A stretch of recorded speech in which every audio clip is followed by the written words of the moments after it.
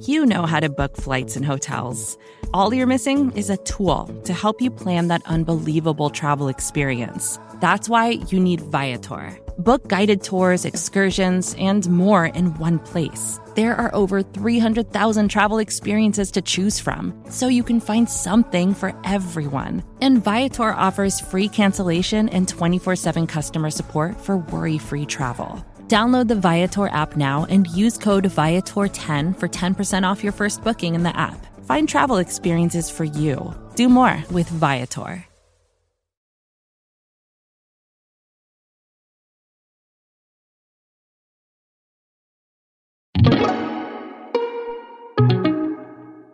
Shireen Ghaffari, senior reporter at Recode. Last week on the show, we talked about Trump's executive order and Twitter's decision to fact-check and even label his tweets. The content of those tweets was also posted on Facebook. So what's been happening over at Facebook? So there's been a brewing internal debate at Facebook amongst its employees about if they should start doing some of the same things as Twitter. Employees are angry and frustrated with CEO Mark Zuckerberg's handling of some of President Trump's posts that many people claim incited violence. I think employees, a lot of them for the first time, they're becoming really actively engaged in, national conversation about racial justice in this country. And much like everyone else, this is the first time for some people, these issues are truly top of mind for them. Many of them are angry, and we're seeing kind of an employee uprising like we've never seen before at Facebook. Facebook's actions, or lack thereof, are even more stark since Twitter labeled similar posts from Trump with a warning about the violent content. So on Monday, over 400 Facebook employees staged a virtual walkout. So they all logged off their work platforms. They changed their avatars on their communications tools to a raised fist in solidarity with the Black Lives Matter protests. And they used this as a time to push leadership to reconsider their views on not fact-checking and not moderating Trump. So 400 employees out of Facebook's more than 40,000 employees. What was the organizational makeup of that group? Were they entry-level employees or top engineers? It's mostly rank and file, from what I'm seeing, rank and file engineers, product designers. But we have seen some, for the first time, senior level employees, meaning directors of product management, directors of product design. These are relatively high-ranking people within the org, and we are seeing them post publicly on Twitter in solidarity. The head of product design for Facebook's newsfeed, Ryan Freitas, tweeting, quote, "Mark is wrong and I will endeavor in the loudest possible way to change his mind." Jason Sturman, a design manager at Facebook, writing, quote, "I'm not alone inside of Facebook. There isn't a neutral position on racism." And that's really unprecedented at a company like Facebook. We've, of course, seen employees protest at other tech companies like Google, for instance. Why do you think we haven't seen these kinds of protests at Facebook specifically? Companies have cultures, and Google's culture has been in the past more receptive to kind of open debate, to having these huge long listservs where people are arguing about company policies. But at Facebook, we don't even have really a basis of that culture of like openly questioning the CEO. So when that doesn't happen, then something like this is more of a shock to the system, because it's not like Google where, you have people debating these kinds of issues every day. This is something new. So what exactly are Facebook employees saying about the company? They're saying that for too long, the company has ignored basically the escalating rhetoric of President Trump, that it's not applying its own standards consistently around moderating violent speech, and that they're tired of the platform giving kind of an exception to world leaders like Trump because they are deemed newsworthy. So obviously there are a lot of employees who are voicing their opposition.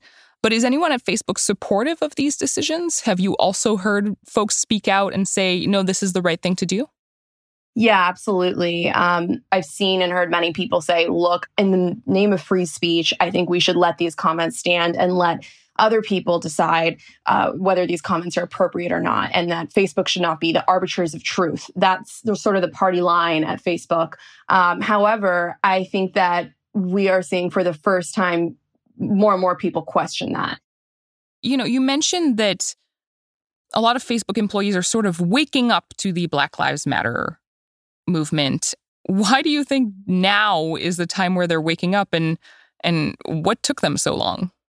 I will say, I think for many employees, particularly employees of color, it's not that way. I think I'm hearing a lot of Black employees saying, we have been frustrated. This has been building. We have been warning you internally. This is a problem. We have been saying you need to be stronger on hate speech. You need to be stronger on violent speech toward everyone. So I think for them, this is not a new thing. But I think that this is the story of our time. There is a pandemic going on, but this is the story that is top of the news hour that is impossible to ignore. So there's no coincidence that you're going to see that same level of urgency and ubiquity with the Facebook employees. In theory, free speech sounds great, but when in practice you see the president of your country post something that you viscerally think is wrong and is violent and is, a lot of people think is racist, when you see that, then it's hard for you then to come to say, okay, in the name of free speech, we should let this stand. And it's free speech is tricky because really free speech is the right for you to be protected from the government. Right. Facebook and Twitter can ban people and they can take down tweets in whatever way they want because they're not the government. And that doesn't mean silencing people. It just means silencing people on their platforms. Exactly. But, Facebook's ethos for a very long time has been to use this concept of free speech really outside of the legal context, but to make it more of a moral context and say, we want to apply the same principle of free speech that is meant to protect U.S. citizens from the government to protect the U.S. government really from the people. And say, we're going to use the concept of free speech to protect President Trump and other world leaders from the people's dismay or disgust or legitimate fears about violent rhetoric. And so that's what's being debated right now by their employees. Do employees typically have much power at Facebook? Can they cause real change? I think so. I mean, I think it's definitely debated because at the end of the day, Mark Zuckerberg controls the company. He controls the board. No one can really fire Mark. However, he needs to run an innovative, bright company filled with people who are not sheep, but who are people who will have their own thoughts and opinions and ideas. And if they don't, how do you continue to be this tech titan that's nimble and quick on its feet? And so I think that the company has to some extent, come to terms with this overall sentiment of their employee base, because if they don't, they won't be the smartest tech company in town. Change on these kinds of issues doesn't necessarily happen overnight. For sure, Facebook's leadership is seeing that their employees have a strong reaction to this and that there are limits to kind of how much they can upset their employee base on this topic. So they're trying to figure something out to keep people happy, I think. Shireen Ghaffari is a senior reporter at Recode. Mark Zuckerberg has defended his decision about Trump's posts by saying he doesn't want the platform to be an arbiter of truth. But is Facebook actually neutral? It's not just this static platform. This is a thing that is algorithmically making billions of decisions every second in terms of what pieces of content deserve to be heard. When engineers tried to change the Facebook algorithm to make the platform more civil, they were thwarted. The story of how that happened after the break. This is Reset.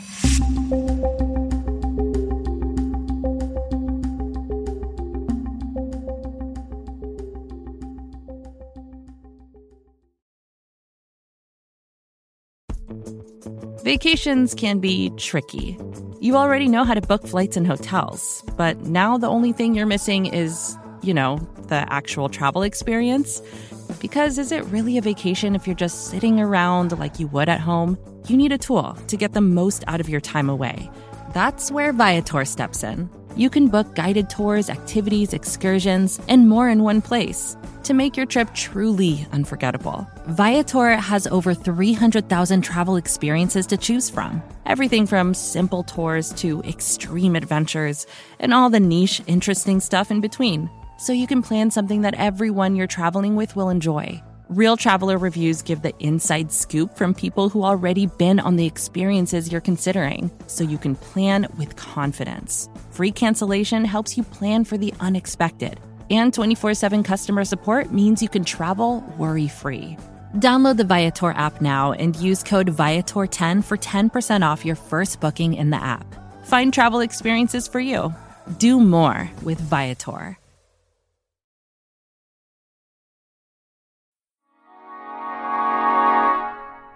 We're back.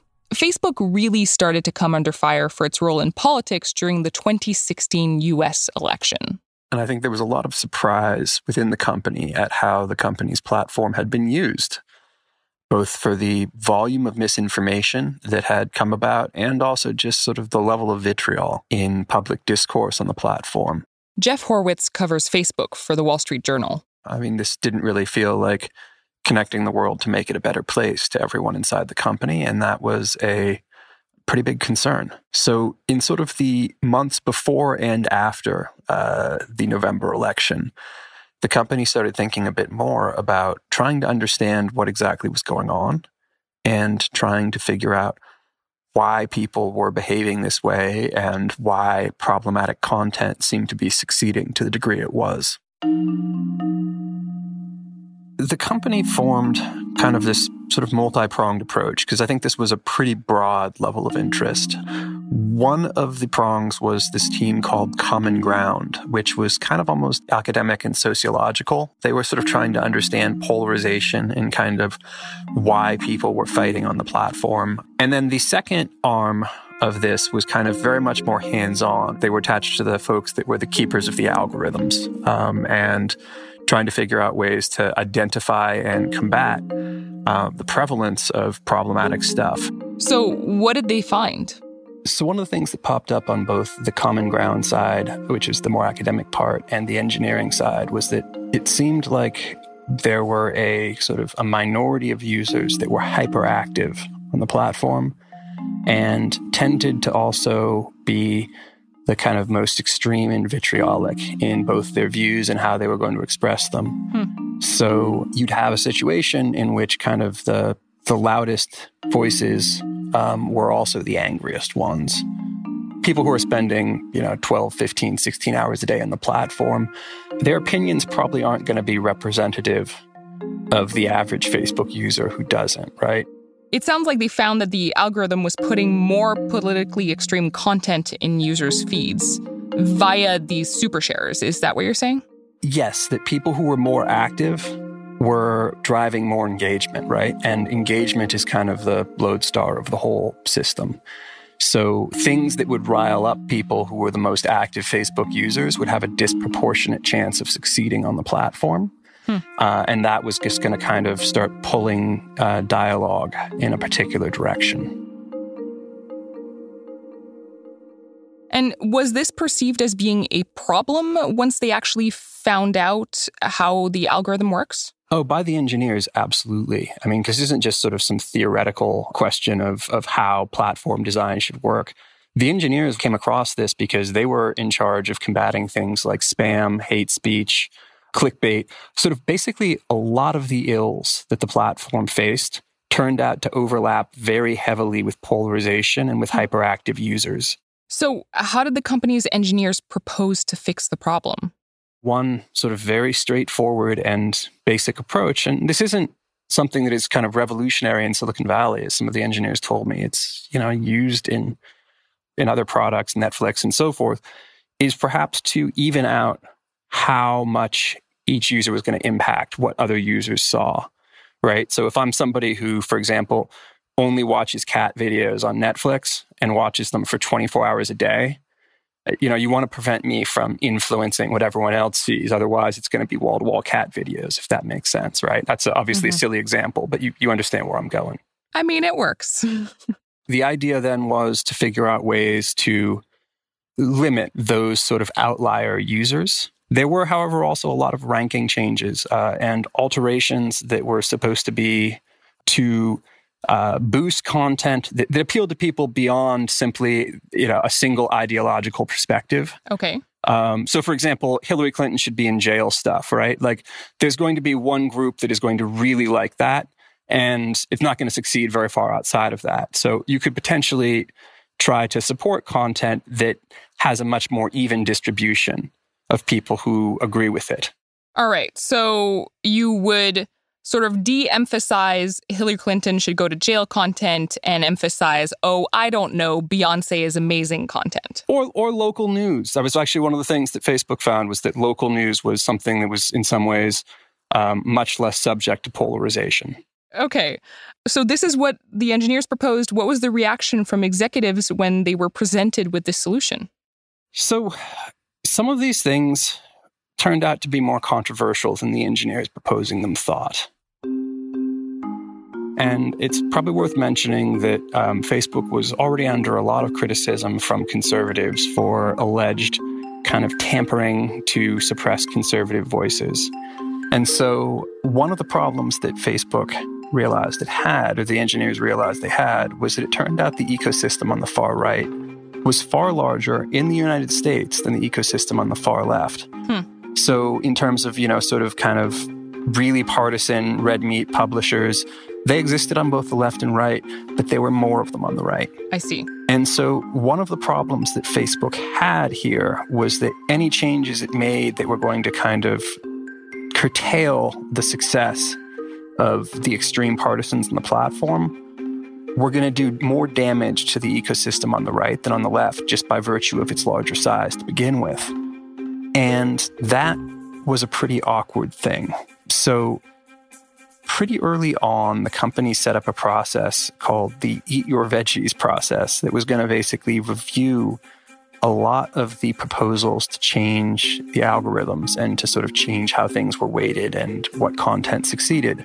Whether they were to sort of reduce clickbait or reduce spam, these things were going to have to sort of get approved by the company at large. And this group of representatives from communications, policy, marketing, legal, but probably policy being the preeminent one within it, reviewed all of these changes and basically determined whether they thought that the engineers were potentially overreacting or were being biased in what they were doing. Right. And it turns out a lot of the proposals that the engineers really believed were key to improving discourse on the platform either didn't make it out of this process at all, or they were severely weakened. So they were pretty resistant to the idea of potentially sort of de-amplifying more conservative voices on Facebook. I mean, yeah, and it wasn't necessarily more conservative voices so much as the most avid users of the platform, right? It's a very awkward thing if you're Facebook and, you've spent most of your corporate history attempting to encourage people to spend more of their time on the platform, to get more invested in it, to have engineers suddenly coming to you and saying, we think the people who are most invested in the platform are bad for society. And that is a pretty difficult thing to sort of wrap your head around, I can understand. And so I think there was a lot of concern that perhaps the engineers were kind of lefties that were perhaps triggered by Trump's election and were in some ways attempting to impose their own moral judgments on content. And definitely, the idea of bias in algorithms, it's not like that's a crazy thought. So, perhaps there was some sense for the idea that this process needs supervision. And to be clear, the backdrop of all of this is that there's a long-standing debate over whether Facebook actually increases polarization, right? Yeah, so this is a thing that, I think from in the outside world, there's an ongoing controversy as to whether or not Facebook causes polarization or contributes to that sort of thing. Internally, though, and this is from the Common Ground team, there was not really much of a doubt. The team, and I'm paraphrasing slightly here, basically concluded that left to its own devices, Facebook's algorithm was going to feed people increasingly divisive content in an effort to produce engagement. Was Mark Zuckerberg involved in any of this? What did he do about all of this? Absolutely. So one moment from the story that was really interesting to me was the head of integrity ranking, Carlos Gomez-Uribe, someone that Facebook had hired away from Netflix, kind of specifically to work on this stuff, was proposing something called sparing sharing. And what that was that links that were ultra popular with the heaviest users on the platform, so things that people were like sharing hundreds of times, across the platform. The idea was to de-emphasize how much attention those publishers were going to get, right? Because clearly they were appealing to a fairly narrow but deeply devoted audience. This was something that was viewed as being just kind of, by the engineers' side, as like an obvious and helpful step for the platform. And so this thing got kicked up to Mark. Mark Zuckerberg heard it out in a fairly brief meeting, and at the end basically said, go ahead and do it, but cut it by 80%. So in other words, the impact that the engineers envisioned having on the platform through this change just was gutted by 80% by that dictate. And on the way out, Mark Zuckerberg told Mr. Uribe that he didn't want to see anything like this again, which was sort of interpreted as an indication that the company was perhaps losing patience with this focus on social good, and particularly doing it in ways that came at the expense of the most loyal Facebook users. So basically, Mark Zuckerberg hears out this proposal and says, yeah, sure, do what you need to do, but make it much less effective and much less strong in its impact than what you're actually proposing. Cut it by 80%. Is that what I'm getting? Yes, exactly. It kind of came to be sensed by the engineers that there were just serious headwinds to this project whatsoever, and that the kind of goal that they'd been recruited to sort of try to reach, which was really kind of trying to alter how people talk to each other on the platform and how civil discourse occurred on Facebook, was perhaps something the company wasn't as committed to changing as they had previously believed. What do you think changed? So a few things. We have to think about sort of the tremendous amount of fire Facebook was taking. And something that the teams internally understood was that given Facebook's kind of reputational issues, it was going to be really hard convincing the world that they were doing something really noble and good and worthwhile. Cambridge Analytica certainly didn't help. Basically, the company was just taking fire on all sides. And under those circumstances, kind of saying, hey, by the way, we also think that, the way we handle engagement and sort of some of the core mechanics of our platform might be polarizing the world. That's a hard thing to say under those circumstances. And then there were sort of also concerns, again, just about, when push came to shove, sort of how much was Facebook really willing to restrict the people who wanted to build communities on Facebook, even if those communities were in some cases potentially toxic, right? I think one of the Common Ground team folks wrote some stuff up that we got a hold of that talked about how some of their efforts were going to have to be quote unquote anti-growth, which is not exactly a happy phrase in tech land, and that it would require a moral stance. This was not going to be easy stuff to do. Mark Zuckerberg talks a lot about how he doesn't want Facebook to be an arbiter of truth. Based on your reporting, do you think that's a fair characterization of how the platform operates? I think one thing that when Mark Zuckerberg talks about content decisions, it's really framed as like, well, should we take it down or should we leave it up? And, if you're a First Amendment supporter, the answer is usually you should probably leave it up unless it's violating some law or doing something truly terrible. But the more interesting question that I think a lot of the engineers got very focused on is it's not just this static platform. This is a thing that is algorithmically making billions of decisions every second in terms of what pieces of content deserve to be heard. And so what Facebook amplifies and the decisions that go into choosing what things Facebook amplifies, these are things that, the platform does have a responsibility for per a lot of the engineers and folks I talk to. And I think that's a hard argument to dismiss.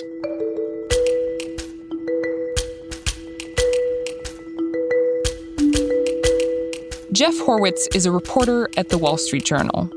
We reached out to Facebook for comment. The company didn't get back to us by our deadline.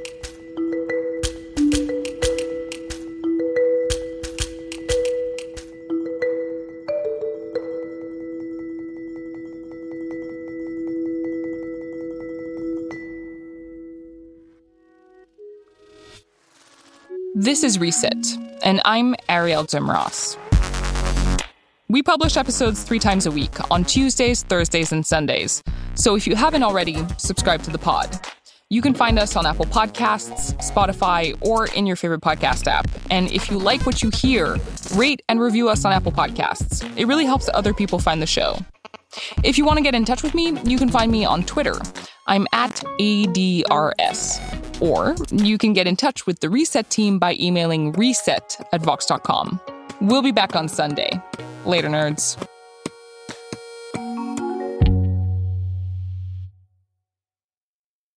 Support for this show comes from Fundrise. Buy low, sell high. It's easy to say, hard to do.